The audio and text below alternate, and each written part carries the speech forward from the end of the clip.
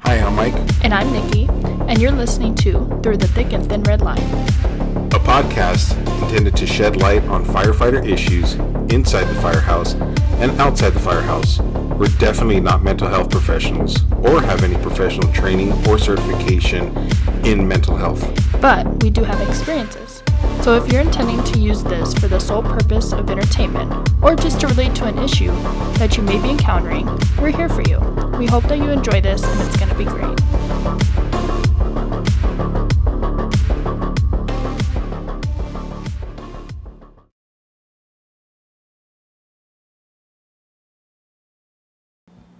And so I'm rolling on 2 rock stars right now and a pumpkin spice latte. And did you know that they've already, what's the date today? November 12th. They don't do pumpkin spice already in the Christmas bullshit. They already took away pumpkin spice? They already did. Now it's all, excuse me, it's all gingerbread stuff. I would not know that because Gingerbread and mint stuff. I don't like Starbucks. Where do you go for coffee? I like Dutchies. Yeah? I do, but I feel like this whole like pumpkin spice Target trip, not me. Yeah. I know. So I go on my motorcycle because I'm a hard ass like that. I do own a then pair of Ugg boots though. Oh, that's what's So up. I guess, yeah, I am a little white. Yeah, just a little Not much. white. Nikki, we haven't put anything out in a really long time, and I'm really glad that we're doing this, and I'm really glad that we're here. I know, sorry guys. I know. October was a little hectic, but actually it really wasn't for me because I took a lot of time off of work, but How long did you take off? I took a whole month off. A whole month? I did. I just had to burn some leave, and I just took some time to like relax, catch up with family. You had to burn that sick leave, huh? Wink, wink. No, it was annual. Everybody's going to telestaff now. Everybody's like, Oh, look at her. Yeah, no. So that was nice. Yeah? I What'd you definitely do? needed that. It was like I feel like, you know how like you hard reset a phone? I feel like I like hard reset myself. Yeah? So that was nice. How was it coming back? It was kind of weird, not gonna lie.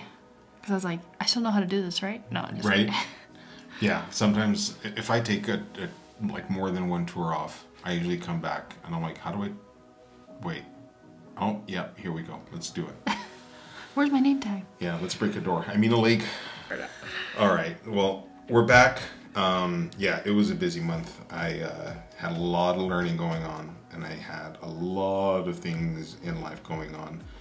And no, it was a good reset, because even that, like, it got you away from talking about things that we do on here. Mm-hmm. Good reset. That's awesome. It was just a little break. We won't do that too again though. Our bad. I think I'm going to do that next year. I think I should take an entire month off and just drive Sinaida nuts on how I'm not going to work. She's gonna be like, can you get the fuck out of here, You know, please? she will. Oh, no, she will. You gotta go. You Be can't like, stay here. Later. You know what I want to do, though? I just want to set up, like, camp in the middle of a forest, and everybody's probably just like, Jesus Christ, you know nothing about the outdoors. And I'm like, yeah, I know. But I just want to sit there and do nothing. Just pure survival. Naked and afraid. Do you watch The Office? I know the GIFs. Yeah, he like goes out in the middle of nowhere and tries to like defend himself. Mm-hmm. It's interesting. work? It doesn't work. Shit, He it's made not it going like to work. he made it like 3 hours, I think. I have 3 people that could get me out of a forest on the quicks, and I probably have to call them. No, I like camping. I like doing all that, but I would just want to sit there forever and not have to worry about anything. Just vanish. Disappear. Mm-hmm. Just disappear. I need that. I'll probably last, I don't know, 1, maybe 2 hours. I was gonna say 1, maybe 2 minutes. All right. All right, let's cut this shit. You got question of the week. What are we doing this episode? Question of the week is, what is your most embarrassing moment on a fire? And that's it. This was a good episode. Guys, let's wrap this up and stay tuned for the next one. That bad, huh?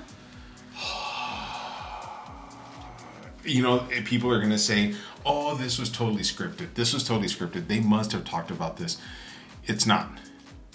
Yeah, because I have no idea what you're about to say. Yeah, I know. You're right. It involved you. Me? Yeah. Falling flat on my ass. Oh, I remember that. It was that New Year's Eve fire at the trailer. And it was a small one, but we could still see the fire through the window and the curtains had caught. And I suspect it was like a cell phone charger that the outlet shorted out. Well, we rolled up, and you know how this story fucking goes. Oh, I know. I was there, so I got God damn it. Front row seat. I'm just gonna say, I pulled that cross leg and I was already going. I was in the zone. I like the confidence. It was there. I was going. You know what I mean? I was going. And then I remember I turned around because you know how we do fire hose origami, and we did the little V split thing. And I remember like I felt a tie rod like coming up on my heel or something, and I know it was a tie rod now. And when I turned around to lay the hose down, all I felt was this fucking semi-truck of you running smack right into me. Now, that was my bad. it's at night. It was. I hadn't had LASIK yet. I didn't have my contacts in. I didn't have my glasses on. You were pissed. And all I felt was boom! And everything just moved in slow motion. It's like when you get in a car accident. And I just remember turning around, and I didn't see your face. All I saw was whiteness and blur. And I just yelled out, "You motherfucker!" You're what the fuck are you doing? I was like, who just pummeled me into the ground onto this tie rod and herniated 5 of my vertebrae? And I heard them crack. Got my name on them now? It threw me off, and I turned around and I was like, it's you. It's you. What are you even doing? I looked like a turtle, didn't I? You did. You got stuck on your tank. You were just kind of... You know what's even more embarrassing? Is it as I was trying to like untangle this hose and figure out my life in these next like 1 minute, in this next 1 to 2 minutes, I didn't even turn out the fire. The truckies did. Oh, I forgot about that. Oh, with a can. I do remember. With a can. In fact, I have a picture with that person, and I think that's going to be our cover art for this episode. And he's smiling, and I'm there pouting. I thought I was going to get the silent treatment from you for like a week. I was like, he's real mad. No, I can give you the silent treatment for like a minute. It's going to be... See? Yeah, I'll just talk your ear off. Don't worry. I'll get you to talk. Don't you worry.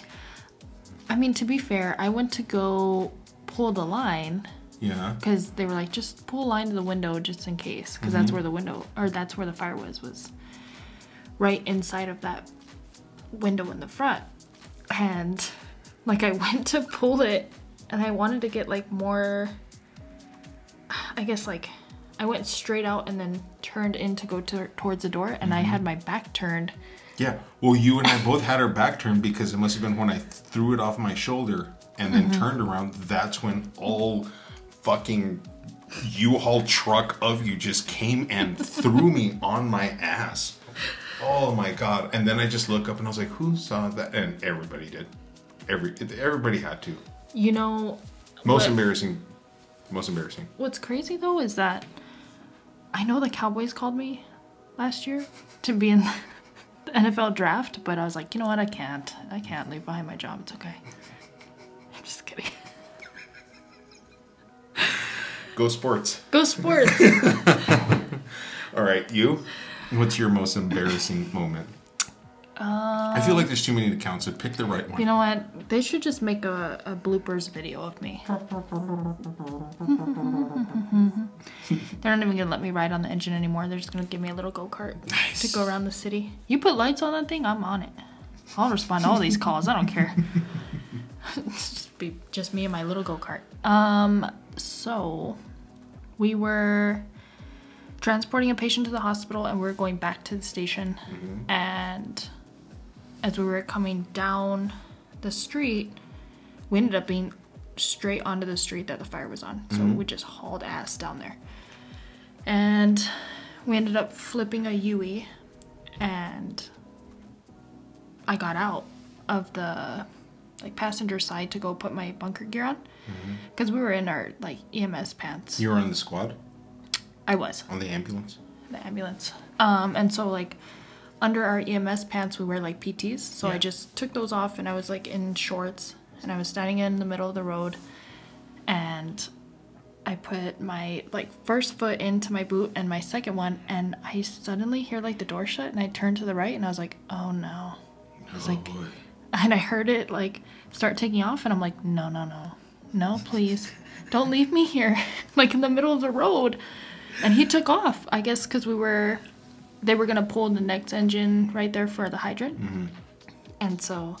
Yeah, he just straight took off without me, and I was standing in the middle of the road with my pants down, like a deer in the headlights, and everybody was taking pictures of me because there was traffic super backed up, and people were snapping pictures, and I was like, oh my god, no. And then I had to run down the street to the fire. Did you have your pants up yet? No, I was still putting them up. That's great. I'm already picturing this. Yeah, it didn't work out the way I thought it was going to, but I made it there.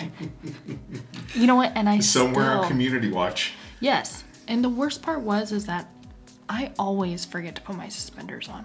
Always. I hate it. And so, Just take the suspenders off. I started doing that now. Good. I don't wear my suspenders anymore. No. But then my pants do fall. Do they? Mm-hmm. Tighten them up. I accidentally... Get some smaller pants. You dropping weight? Maybe. I'm losing a little bit of weight. Nice. I'm happy with it. Yeah, fuck yeah. But I definitely was using my old lieutenant suspenders because we washed our gear one time, and I think he took mine and I took his, and he's 6'3", and I was like, why are these so long? And I look over at him. Meanwhile, his pants are a nipple line. Yeah.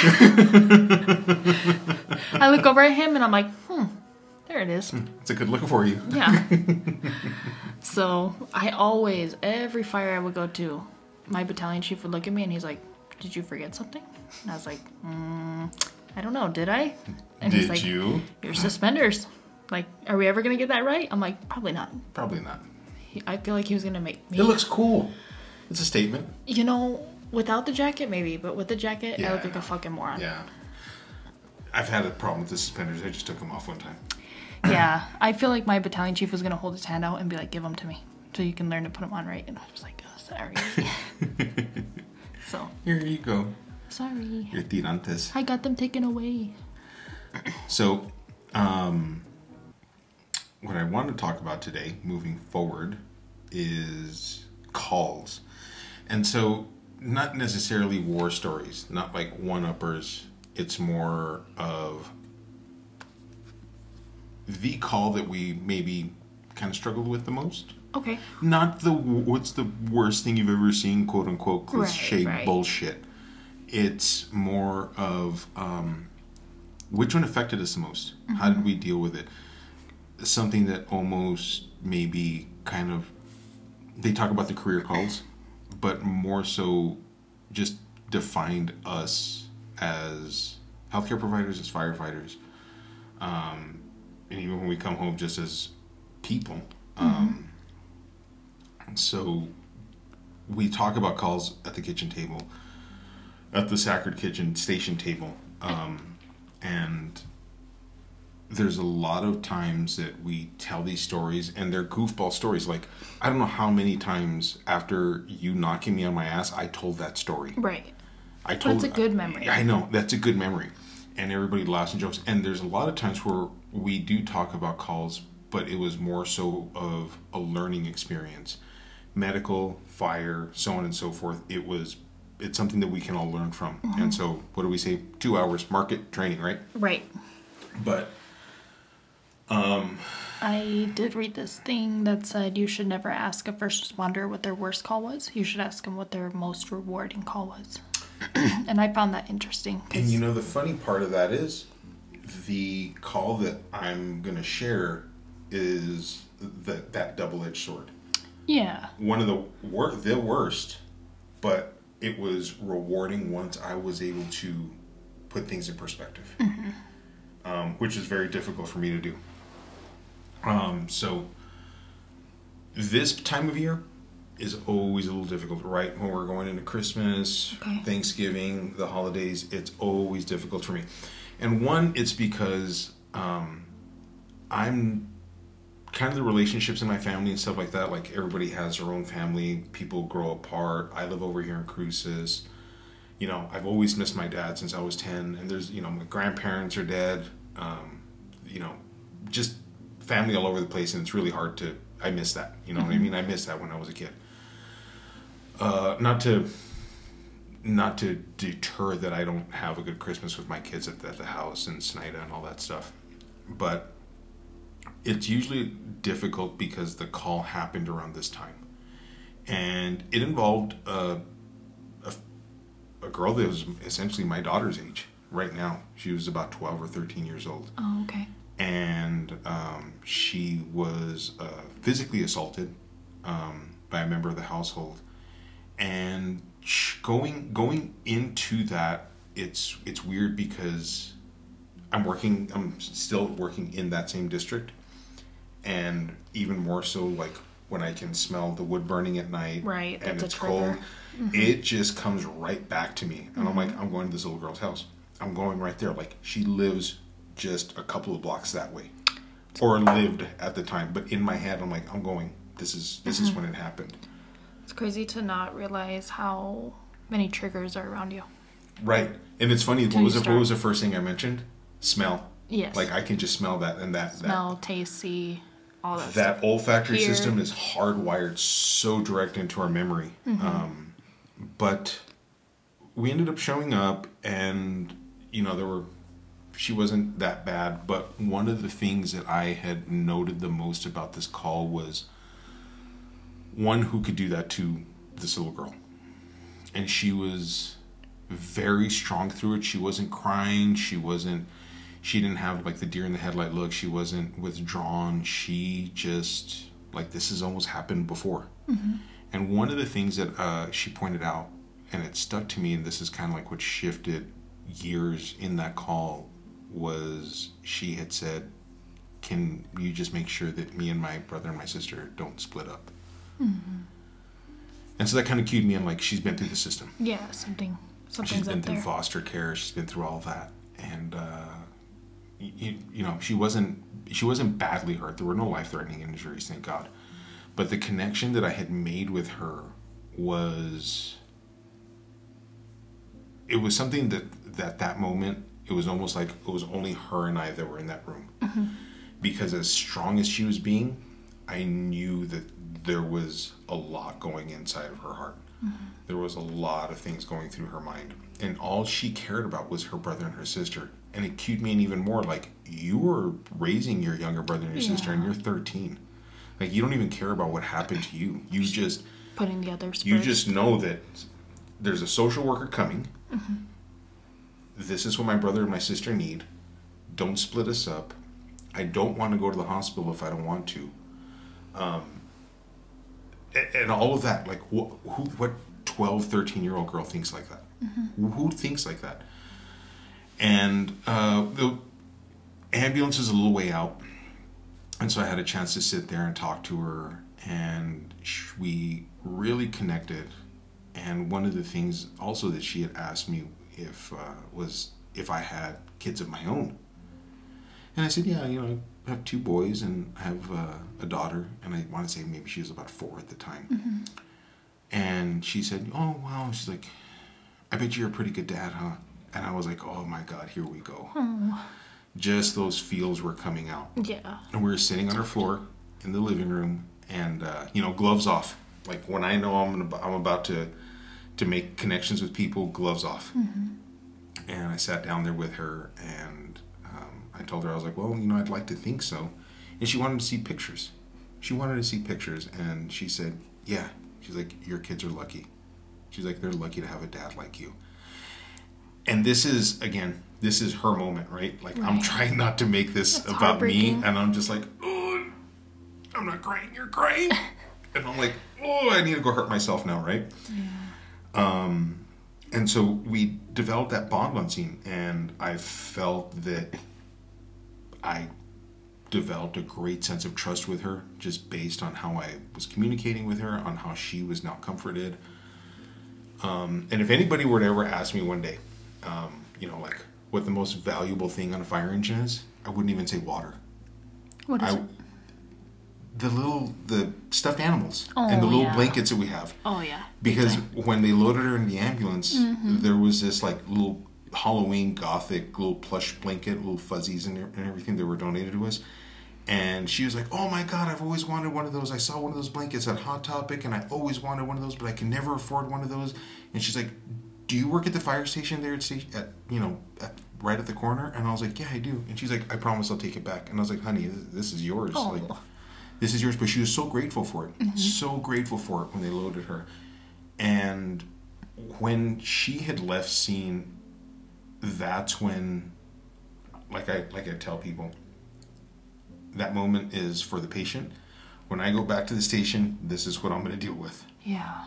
And I had dealt with everything in that scene for years since it happened. And this happened maybe like 7 years ago. Dealt with it day in, day out. And still stays with you. It just stayed with me because I always wondered, like, I started kind of, I don't want to say catastrophizing. I was counterfactual thinking. Have you ever heard of that? Mm-mm. So counterfactual thinking is kind of how we're just drawing different conclusions rather than what actually happened. Oh, okay. So I started doing that as in, did her life get worse? Is she going to recover from this? This is the worst night of her life.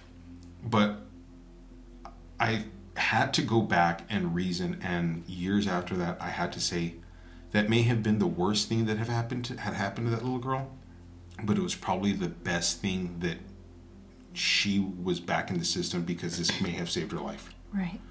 And the physical anguish, the emotional anguish, that is something that may have stopped that night. But for years on end, whenever Christmas came up, whenever the holidays would come up, I would look at my kids, Nicky, and I would say to myself, like, you guys don't know what's out there. Like, crazy what we take for granted, right? And I almost felt guilty. Mm-hmm. You know what I mean? I felt guilty for giving my kids this life. Right. And saying, you don't know what other children out there are going through. You don't know what bad parents are. And it's so hard because they haven't seen what you have seen, right? So, Well, I don't want them to either. Yeah. And so it's hard for them to understand that. So. And, you know, the funny thing is that I've shared that story. And the story actually has a lot more detail in it. We just don't have the time to talk about it. But if anybody wants to talk about it with me, I gladly will. The blood and guts really doesn't get to me. I have noticed when people start to like dry heave, I start doing it with them. I can't help it. Really? Really? Yeah, I can't help it. Poop and vomit doesn't get to me. But you know what will? Everybody has a smell. Okay. Like they just can't. Oh yeah, I have the smell. What is it? So, it's not necessarily the smell. It's... Okay, so when we go on lift assists, and if there's an individual there that has to be lifted from the back, and I got to squat down and wrap my arms under them, I don't want to say that it's absolutely the most disgusting thing. This is just me. This is just me, and I will do this regardless because it's my fucking job. It's my job, and I signed on for this. Right. But it's putting my forearms under their underarms and then lifting them up. Is it because of the back or because of the armpits? It's the armpits. Okay. It's the armpits. Okay. It's definitely that. So sometimes when I go in, I'll be like, sir, ma'am, do you have 2 towels I can borrow? And they're like, yeah. And I put them over my underarms, and that's just me. That's just one of my things. I can, if they vomit on me in the back of the squad, if they vomit on me on scene, they cough in my face and they have whatever. I'm fine with it. Really? I'm perfectly fine with it. But it's the underarms. Yeah, no. Again, I have a thing with smell. Mm-hmm. And knowing me, I'll like drive back and I'll just be like, yep, that smells. Yep, that smells. You can't get rid of that it. Smells. I'm like, I can't get rid of this. No, mine is vomit. And it's not even like the smell of it. It's not the look of it. It's just when they do that action of like dry heaving, I can't. Like, I will start doing it with them and it'll be like a competition. Is it like 2 aliens talking to each other? Yeah. Dude, and then I'm like, great, now we have 2 patients. Just check me into the other room. I don't care. But, so, okay, going back. Ooh, that was a fucking veer off to Mars. Yeah, leave our ADHD alone. I said to myself, like, was there something else that I could have done? Do you feel that way now? No, absolutely not. Did you feel like it then? Yes. I feel like I didn't give her enough attention, even though I was literally on the floor holding her hand, talking about her Christmas tree, kind of making her laugh, sharing my life with her. I just feel like, and even today, I mean, she's grown up, obviously, and I often just think, like, is there something, if I were to come across her, would there be something that what would I tell her? Would she even remember me? I think that's the hardest part, is not having closure. Oh, there's absolutely no closure. That's the hardest, for sure. Because you did your job. You did the steps A, B, C, and D that you were supposed to, right? But you'll never know until you cross that person again and you're like, hey, was there anything I could have done for you more? Or where are you at these days? Or stuff like that. That's the part that kills you. Because you're like, I never know where these people end up. And then if I were to get that closure, how much more closeness would I want to get? Yeah, because and then now I'm crossing the line. Yeah, what if the closure is not what you wanted? What if it's not good news, right? There's that too. And then, well, see, that implies that counterfactual thinking. Yeah. But I would have a direct answer, and then I would still feel more prone to help. Right. Because that's how we're wired. Yeah. To help. I definitely could see that. But shortly after that night, there were some tough things that I had to do. Was put things into perspective. Like, this happened. It was a shit night for this little girl, just, And it was a holiday. It's hard. And things just, they could, and hopefully they did get better after. Mm-hmm. And I think the thing that with me is, I have kids, and so I see my kids in that. Yeah. And again, like I talked about the guilt. So, how did you overcome this? Because I think that's a lot of this episode, is how from this call did you move forward? So therapy helped out a lot. Okay. I write, you know that. Mm-hmm. And I wrote an entire, I want to say 10 pages on how this call went, and wrote it down on paper because that is that is the best way for me to express things. Mm-hmm. Some people paint, some people, you know what I mean? Right. Have other creative ways which they express their feelings. Mm-hmm. With me, it's writing. And I wrote this entire call, and who was it that told me this? It wasn't my current therapist, but I journaled things out in a conversation with her. Almost like a script, kind of like a play, mm-hmm. as to what she would say and what I would tell her, and my feelings towards her and what happened, and the type of life that I would hope she would have. And I journaled that all out, and it's an entire script that I have in a notebook. And every once in a while, I bring it out and I read it, because that little girl, an angel, and I really just try to not sabotage the outlook that I would hope that she would have in life, positive outlook. I try not to sabotage it and say, well, she ended up doing this. She's on the streets. She's into drugs. She's a drinker. She's maybe also an abusive parent. I try not to sabotage that with only saying, I hope that she was able to find the strength to turn this entire thing around. Right. And that was it. So, reading into PTSD a little bit, some of the signs that I thought were interesting, and I'm just curious if you had some of these. Yeah. So, the one that, it was almost like work fatigue, but also like decreased empathy. Have you ever experienced something like that? With PTSD? Yes. Okay, so I think that falls into burnout as well, but I just found that interesting because I think it's not even necessarily when we get tired, but being tired of traumatic events can turn you that way. Yes. It can make you, people are crying in front of you and people are having the worst day of their life, and you're just standing there it's not even that you don't care, but you're just so numb to it at that point that you're like, I don't even know how to react anymore. Right. I have no feeling. Right. And I always thought that was interesting because I can see it a lot with the guys and the girls. With me, based on COVID, running the same call over and over again, and people, I mean, being on their deathbed, people not... the skill set and what I had to do was still there. And the attention that I gave was still appropriate. But I feel that if I'm... the emotional part of me was not there. Right. And it was because of the burnout. Now, empathy towards other patients based on this little girl. I mean, there's grown-ups at college too. Right. And they have their issues. And because we're human, you know what I mean? That human side of us sometimes doesn't just turn off as easy when we're doing this job.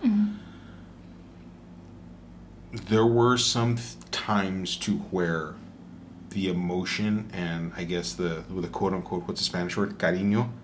Yes. With people was not there. I was still respectful. Very respectful. My skill set, treatments, and the attention to the patient never deterred away from what I was supposed to do. Right. But the emotional investment that I was having with these people to maybe not feel sorry, but get that, you know, have that connection, that was not there because in my head I said to myself, there's a little girl out there. Right. And it's Christmas. And she was 12 years old. And she was a hell of a lot stronger than what you are right now. Right. And so that's hard because you start comparing that traumatic event to others. Yes. So that's one thing that could start to happen. Annoyance, like when others panic, because the interesting part about that is that we're so used to being in the trauma and dealing with traumatic events that when other people start panicking, we're just like, well, we're just so used to it. Like, right. It starts to annoy people. And I thought that was interesting because I'm like, I've seen it happen. And it's not that we don't care. It's just that we're just so used to it. Like desensitized? Yeah. So like what's traumatic to somebody else is just so normal to us. And it's kind of fucked up when you think about it. Well, it makes me worried because not only like us as providers, us as firefighters, not only is it affecting us within the job, but this afternoon I saw this video on Facebook about this, like it was at an air show and these people were on a lake and this plane was going down and these pilots ejected from it. And all I was doing was watching this video over and over again, listening to these people panic on camera. And they're like, oh, I got all that on camera. I'm like, okay, cool, hero. Like, maybe you should get off and, you know, get on your boat and go pick up those pilots that just fell into the lake that ejected, and hopefully they're still alive. And I guess it's our mindset that we're trained to be calm when there's chaos. Yes. But how much more are we becoming desensitized when we're not at work? By me spending like 15 minutes replaying that video and saying, well, this is the most amazing thing that's ever been captured on film. Yeah. And we're becoming more and more, I don't want to say rigid. Well, yeah, maybe rigid to disaster, to trauma. And what does that say about us as people in general? Like what we're headed to. That's even like you said, the more fucked up part. Yeah, I agree. An example would be when you roll up to a motor vehicle accident. Everybody around there, like, is in panic. Yes. And it could be just a simple, like, fender bender, right? But to them, it's a huge moment. Like, it's like, I saw this accident, and I'm here to help and stuff like that. And we kind of just roll up, and we try to take that control of, like, all right, what's going on, blah, blah, blah. But we're in complete calm, and I think it throws people off like that. Because they're like, why are you panicking like I'm panicking? Well, we're there to bring stability, right? Right. And there have been calls to where, you know, family and friends, they're in that panicking moment, and a simple, I need you in that room. Right. I need you just to stay here. But we don't do it to offend you. No. You know what I mean? And after the call, I will have that little minute or two to say, I'm sorry that I came in that way, but I needed to remove you the best way I knew how and be firm with you in order for me to do my job to help this person. Right. And I did not mean any disrespect in your house. And I've done that tons of times because I come across just so boldly. Yeah, strong. And also for them, because I think they're so panicked that I'm like, I think they just need a second to calm down. Absolutely. And then they feel better. Yeah. And they're like, I was just so wrapped up in it that I couldn't focus. Yeah, we chose this job. They didn't. There's a reason why they're calling us. Yeah.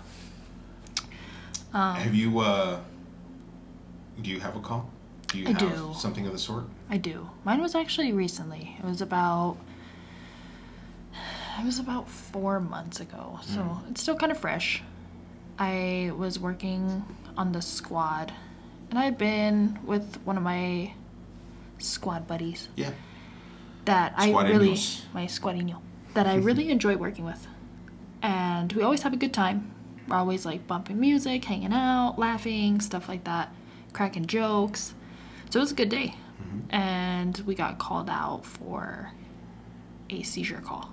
Okay. And not to get too much into it, but this kid that we ran was dealing with something. It wasn't a seizure. It was just him trying to cope with being told that he was going to be separated from his sister.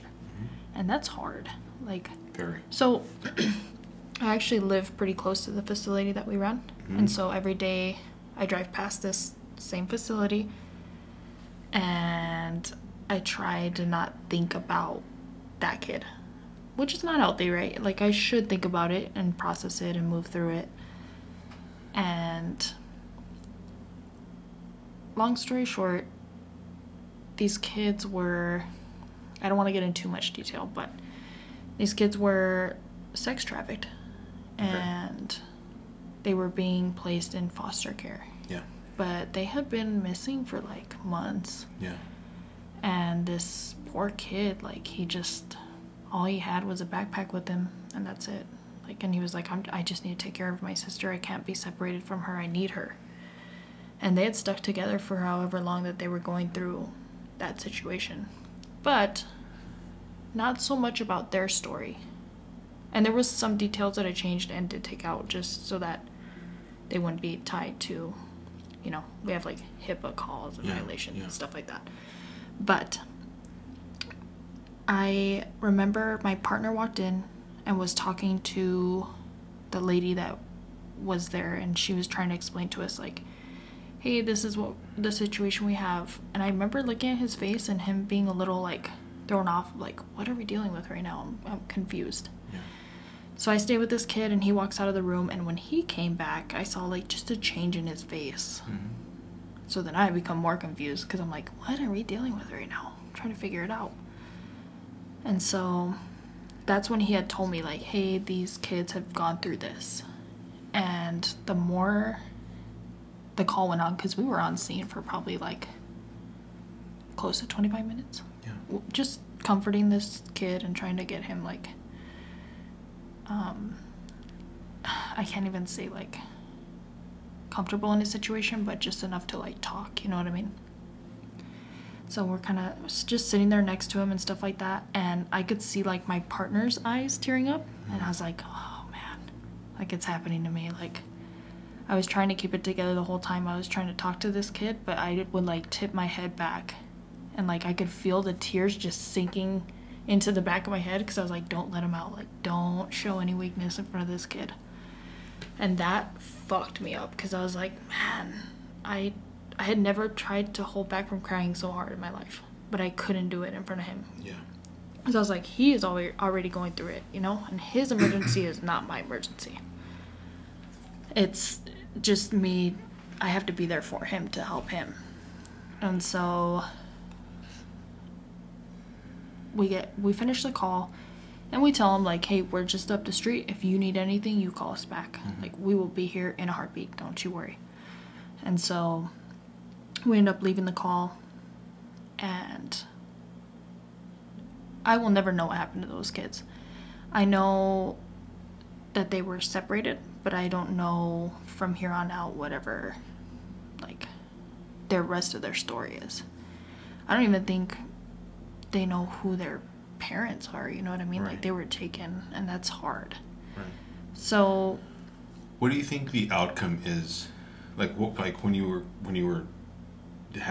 in there, when you were in this call, like smack in the middle of this, what do you view as the outcome for children like that? I don't know. Like, Right. that's the worst part. For me, when I was in the middle of that call, I was like, oh my God, I want them to stay together. Like, I'll adopt both of them. Oh my God. Like, this was breaking my heart as I was watching this kid cry. I went home and I told Sinaida the same thing. I said, we have a little girl we need to adopt. Yeah. And she's like, are you nuts? And I was like, you don't understand. Right. You're like, you don't know what I saw. Yeah, I know. And they were young. Like, these kids were young kids. And it just, I can't even explain just watching somebody so broken like that. Yeah. It just fucked me up. And so, even my partner, like, I remember getting into the squad and he, like, puts it in drive, pulls to the back of the building, puts it in park, and we just sit there quietly and we're just crying. Yeah. And we're just letting it fall out. Like, we just couldn't hold it in anymore. And he has kids, so I know, like, that sat with him differently than it would have for me. Right. But it just... And the little boy was a little similar to my little brother's age. Mm-hmm. So it just kind of... That one hit a little close to home, too. Yeah. But I just remember, like, crying and crying. And this is how well... Like, it's important that you know who you're working with, because you know how to get them out of this shit, right? Like, how to work with them, how to talk to them, how to, when to give them space. Mm-hmm. What'd you do? I remember he just, like, drove to Sonic and, like, pulled into the Sonic parking lot, and he's like, we need a corn dog. And I was like, we need a corn dog. Like, please. And so we just sat there quietly and ate. Went back to the station, like, didn't say much for the... I mean, he was torn up the rest of the tour. And so was I. Like, it killed me. So you know how we have, like, a rehab time after fires? Mm-hmm. Okay. I think you know where I'm going. I think your face just lit up because you know where I'm going with this. Right. After calls like that, we really don't take the time to process that. Because after fires, because the whole cancer protocol and the decon, change out your bunker gear, take a shower, roll the hose, like, make sure you hydrate, all of that stuff, get everything back in order. We have the behind the engine talk, the quote unquote the beaver tail talk about how this call went, with the ups and the downs, and this went great, and the battalion chief is there, and we process everything that happened in the fire. And with us, to me at least, fires it's just more operational based. Right. To me, like, and I'm not saying that I don't feel bad for anybody whose home has burned. You know what I mean? That it's horrible. But after that call, or after mine, there was really no time to decon, to quote unquote decon our feelings, right, to talk our way through this call, because right after that one, guess what? Hey man, we got another call we got to go to. This one's off of X street or whatever, and we just go to the next one and we leave all of this shit unchecked for it to fester and build up, and for it to go unchecked. But we do that with fires, but we don't really adhere to it with calls. I will say, though, that now we are now very keen to peer support and going down that avenue to that. But whenever we're done with an EMS call, what's the button we push? We go available. Right. We go available. Now, we need, like, a button for, like... I always wanted to hit the donut button. Have you ever seen it's the Dunkin' Donut coffee button? No, I have not. When you go back to work, look in the MT, it's a coffee. Yeah, it's a coffee. It's going to be like a fucking Mayday thing, and I'm going to be like, oops. No. It's a cup of coffee. I've always wanted to hit that, by the way. Oh, I'll do it for you, don't worry. Thanks. Yeah, and I'll let you know how it turns out. But the avenue that we're going down now in the department with mental health, I'm so glad that peer support is there to help that. But I do want to emphasize that just because it's not a traumatic call like a 10-car pileup or decapitated bodies, something as simple as this little girl and those feelings that call that was just such a run-of-the-mill response. It wasn't like an extra response. A battalion chief didn't show up. Several units didn't show up. It was just myself and my partner. Even those little things that hit home, people need to voice that. Just the way you read your partner. My partner was able to read me. Still went to the next call, but we discussed this like several days later. Yeah, and it was in between the calls that we tried to like reset. Yeah.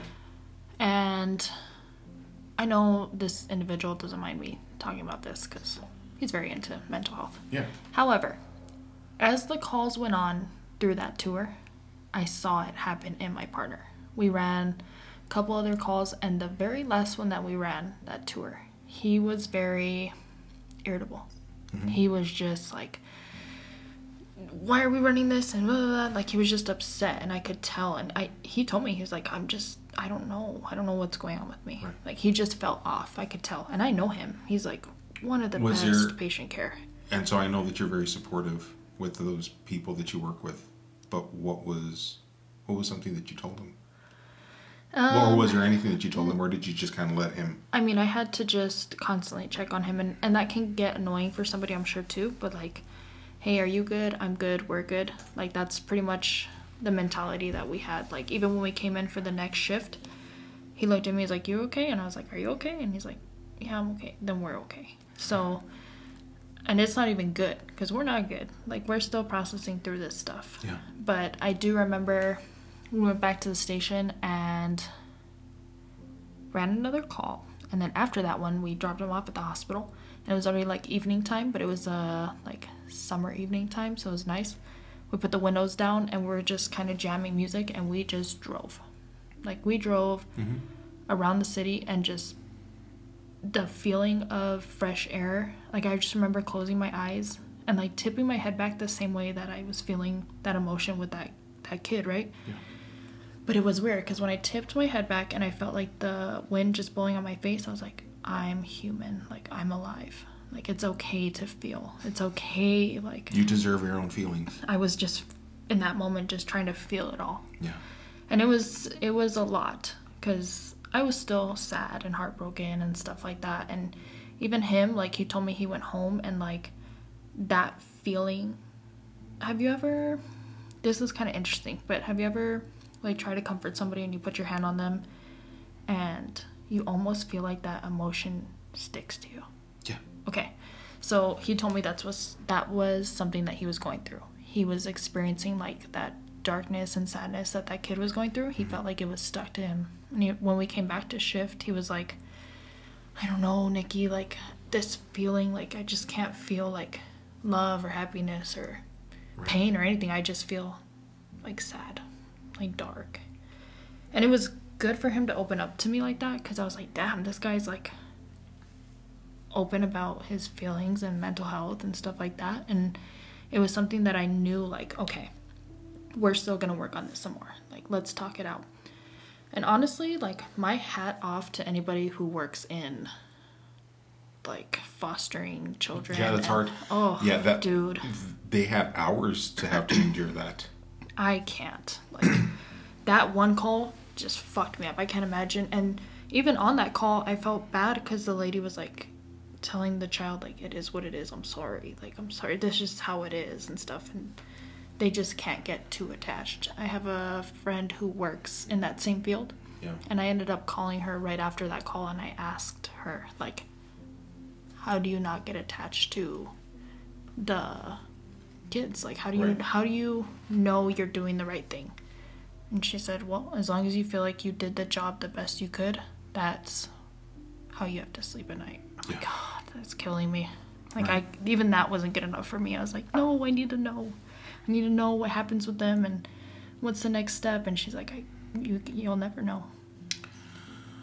One of the things I told myself about this young girl was many of the things that I told myself about this young girl was that for some reason in this world, whether it be spiritual, metaphysical, astrological, whatever the fuck you want to call it,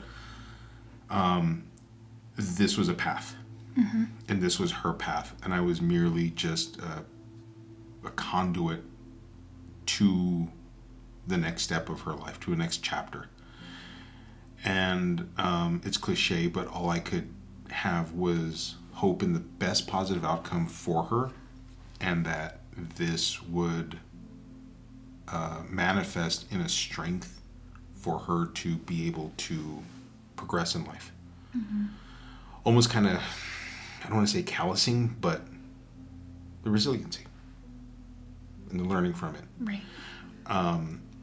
My therapist, when we talked about this, she had told me, if you could see her today, what's one of the things that you would want to tell her? The first thing that came to my mind was, you're going to be an amazing mother. Mm-hmm. I don't know where that came from. And she asked me, and it just came out. She's going to be an amazing mother. My therapist was, what do you mean by that? And I was like, well, she knows what not to do. And she knows what it is to feel as a child that is mistreated. And that child of hers is going to be so adorned and loved by her and so protected that that's going to be one of the luckiest kids in this world, to be so protected by that. Once I just vomited that, I didn't even know that was in me. Right. The clouds kind of started to separate a little bit. Mm-hmm. But one of the things that I was going through for, I don't want to say several years, but more than several years, was intrusive memories. Right. And going through that every Christmas. One of the intrusive memories that I have is, when you put fuel in your car and they have that little screen and there's always some fucking bullshit basketball or sports highlight. Yeah. And I'm just like, how do I turn this off? How do you mute this? How do I turn this off? Yeah. I'm like, talk to me about my real words. I don't want to. You're right. I don't need this. They had a missing child. They're trying to distract you from how much gas is. That's what they're trying to do. Fuckers. Here's your tinfoil hat. You know how I know? You know how I know I'm getting to you? Yeah. The tinfoil. Yeah. Let's talk about chemtrails. Oh, here we go.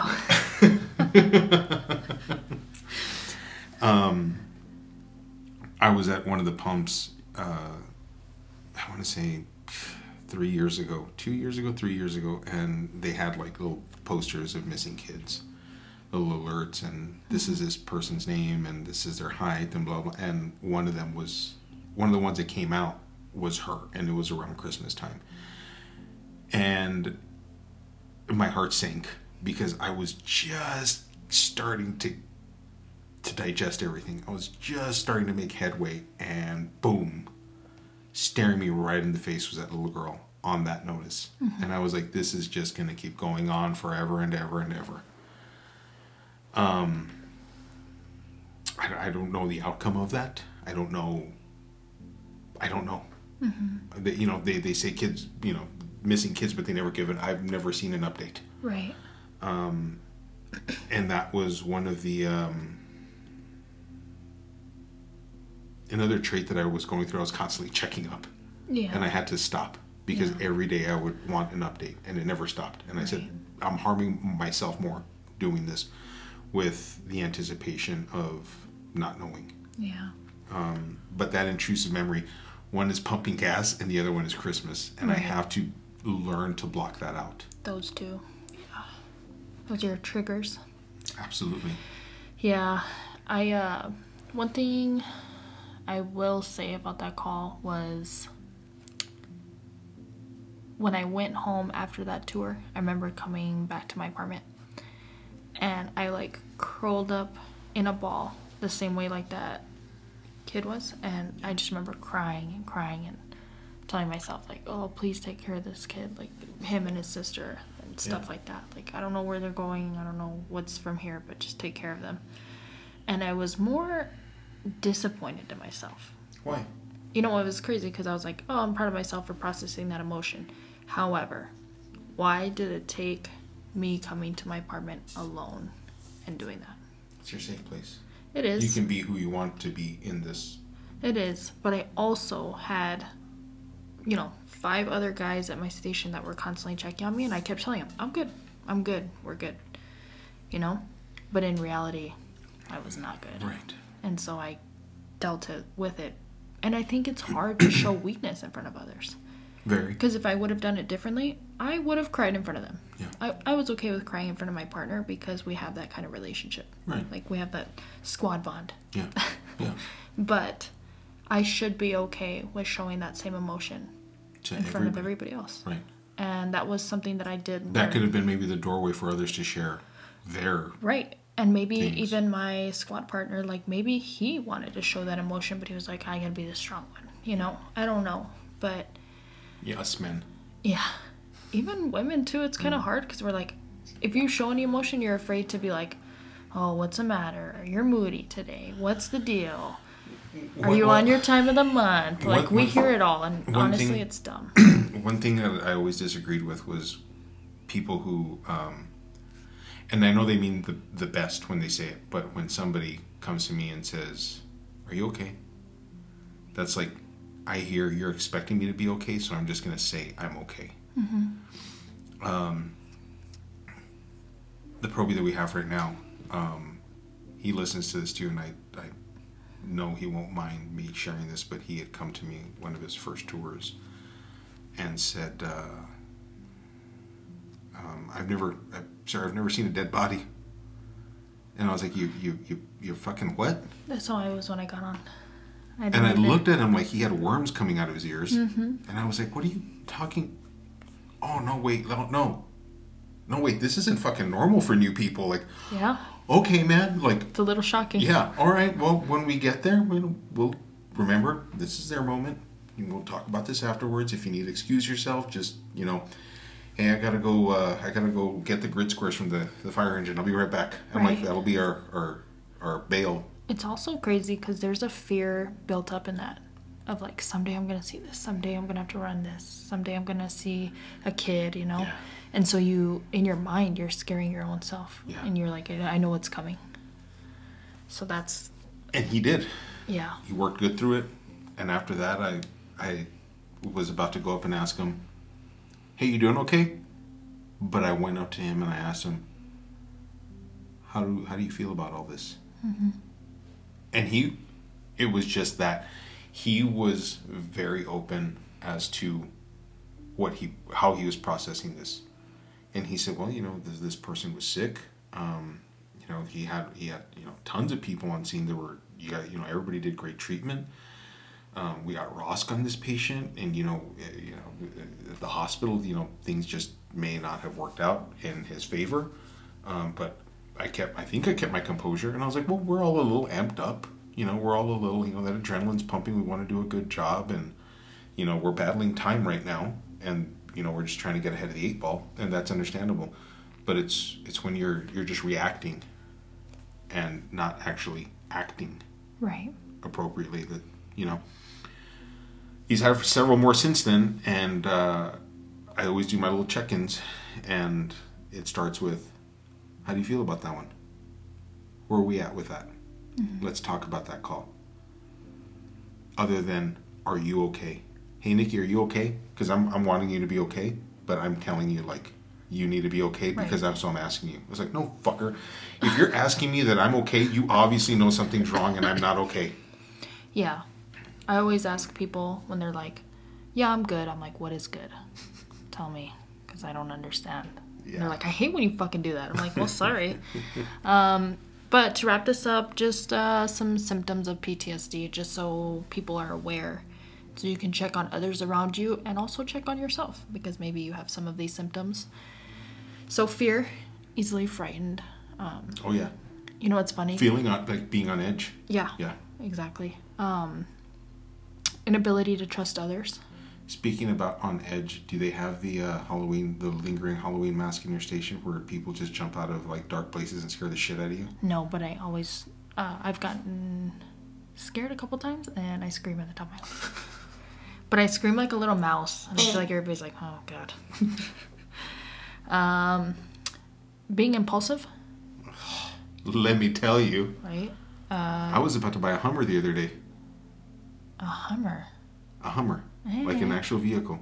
No kidding. I was about to buy a Hummer the other I day. haven't seen a Hummer in a hot minute. And they're fucking cheap right now. They're super cheap. No shit. Didn't they stop making them?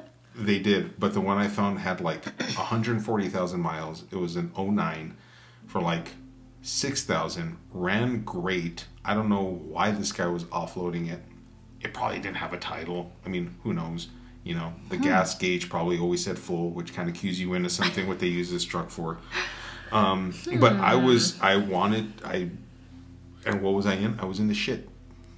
I was in the shit.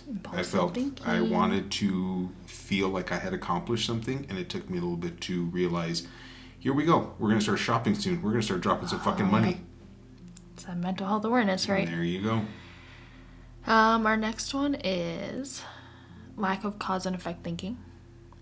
Explain that one. So I think, like, if you do this, this is what's going to happen. But if you have a lack of that, such as if I buy this Hummer... We're going to use it as an example. You're picking on me. Go ahead. Yeah. If you're not going to want to deal with the payments later, right? But you're like, I'm going to do this now, not thinking of the future of what you're going to have to deal with later. But you did it in that moment. Well, that is one thing that I told Snyder. I would have felt great for the next 3 days, and then I would have said, oh, fuck, I got a payment. I got another payment. You look in your driveway and you're like, well, I did that. But that yellow Hummer is fucking sick. Such a dork. We talked about this one. Lack of remorse or empathy. Oh, yeah. Shutting down. I think we isolate a lot. I think that one is a big one, and I think you and I call each other out on that. Oh, yeah. I haven't heard from you in like 4 days. Mm-hmm. What the fuck's going on? Yeah, where the fuck are you? Yeah, but you know what? I also think the fact that we sleep in separate rooms, people isolate a lot. Like, people just go into their room after a hectic call, and then you don't see them for a while, and you're like, right. Damn.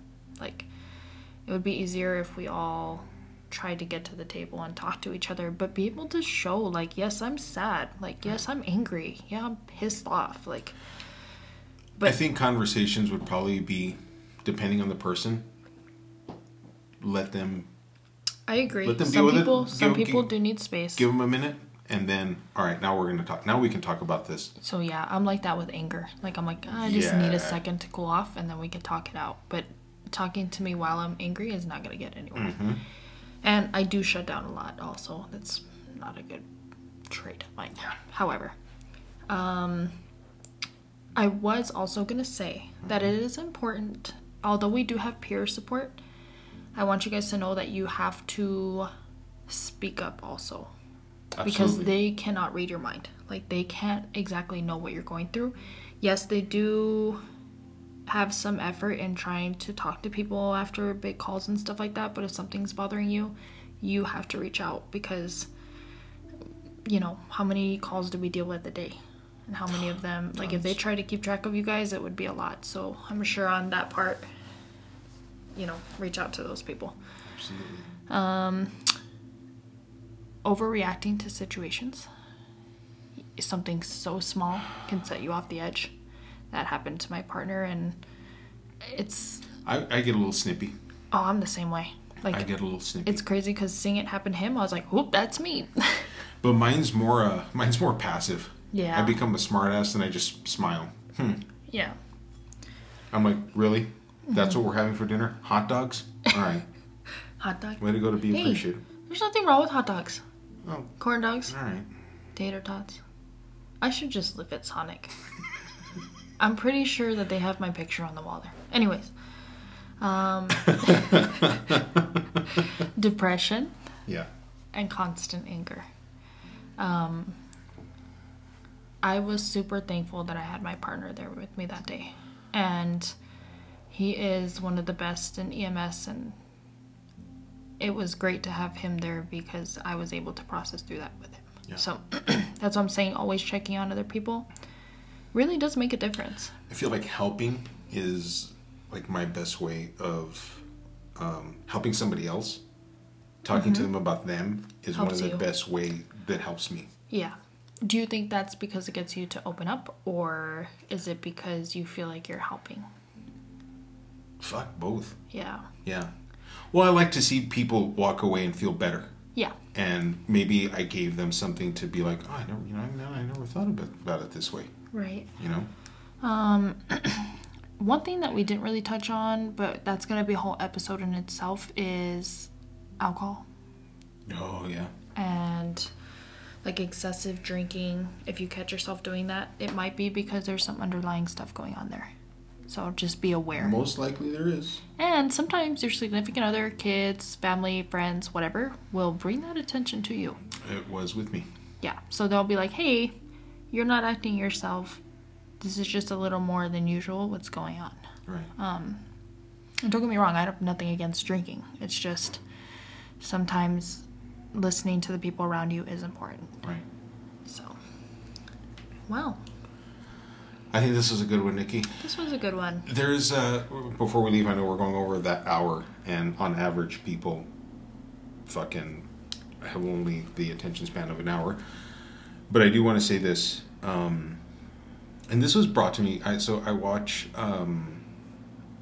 Andrew Tate on YouTube, and he has a perspective that I was attracted to. But there's just something in one of his videos that I was like, but this part is missing, and I don't know how to digest all this. And I found a lot of meaningfulness in what he said. Okay. He said, happiness technically doesn't exist. We don't really wake up and say, I'm happy today. We can search for it. We can chase that happiness, but what we're really chasing is contentness. Did we make a change in ourselves? Did we make a change in somebody else? Like, chasing happiness just means if we're chasing happiness, then we're not, or we're going to sulk.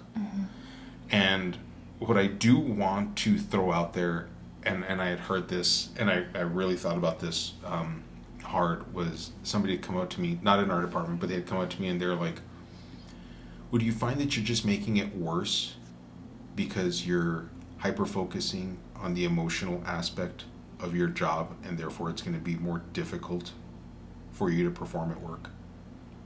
Shouldn't you just try to avoid it at all costs? And you're right. Okay. Awareness, right? I know, right? Awareness. But I said yes and no, because of these traits that you mentioned, alcoholism. These are things that are only going to get worse, and they lead to one road with one door, with one dead end. But there is a point to where tomorrow I may not wake up happy. I mean, fucking shocker. I'm not a morning person. That's besides the point. Me neither. But I may not feel happy tomorrow. But I do have to fucking get up. Right. I do have to callous my knuckles a little bit, and I do have to push forward. And there is that part to where whatever is going on with me, there are people that are depending on me. I don't want to say that my crew solely depends on me. We depend on each other. But they depend on me as much as I depend on them. My kids depend on me. Sinaida depends on me, and I depend on her. And even though I don't have a fucking smile on my face, I still have to get up because I'm a fucking man. This isn't a man or woman battle, by the way. I'm throwing that out there. And I have to push forward the best way I do, whether I'm happy or not. But the thing that I have to take into consideration is the discipline to get my fucking ass up and to push forward. That is not motivation. Right. That's just fucking discipline. That's what I have to do. The past 2 or 3 months, I had to spend 3 hours a day in that room to fucking read textbooks for a test. Did I think at the end, yeah, I didn't pass the test, I didn't make a list, was it a waste of time? Fuck no. Nope. My failures are my best fucking successes, because I'm gonna fucking learn. I agree. I'm gonna fucking learn. And that education was valuable to me, because now I see things in a different light that I read in a textbook, and I conceptualized, and I did all this shit. But I wasn't motivated to read. Nobody's really motivated to read. But there's the discipline, and there's the things that I have to still continue to achieve if I'm going to show that I'm worthy of that goal, of that end game. And so that person that told me this, it's discipline, bro. Mm-hmm. I'm not sitting here and sulking and marinating in my own shit. I still get up every day. And I just make sure that I don't fucking give up. Right. And I'll tell myself whatever I have to do it. I'll tell myself whatever I have to. I have to find one reason. Mm-hmm. That one reason only is just to take that first step forward. And so, yes, we do emphasize on emotions. We do emphasize on feelings. We do emphasize on perspective and how we're processing this. But we're not just stuck here saying, fucking poor me. Mm-hmm. No. We have the discipline to say, hey, we need to put something out there. We haven't put something out in like a month and a half. Right. We need to get back on this. Yeah. Just remember, it's okay to not be okay. Are you okay? And fuck anybody who thinks it's not. Because life is not easy. I don't care what anybody says. Yeah. You're going to have battles. It's not about the battle it's going to be. It's about when it's going to happen. It's going to happen to everybody. Yeah. Everybody's going to go through it. Mm-hmm. It's just about when. So. And Andrew Tate, if you guys haven't heard him, that guy's a savage motherfucker too. Is he? I have to look into him. All right, guys. All right. Thanks for listening, guys. All right. See you in hear you, speak you in a couple of weeks. Bye.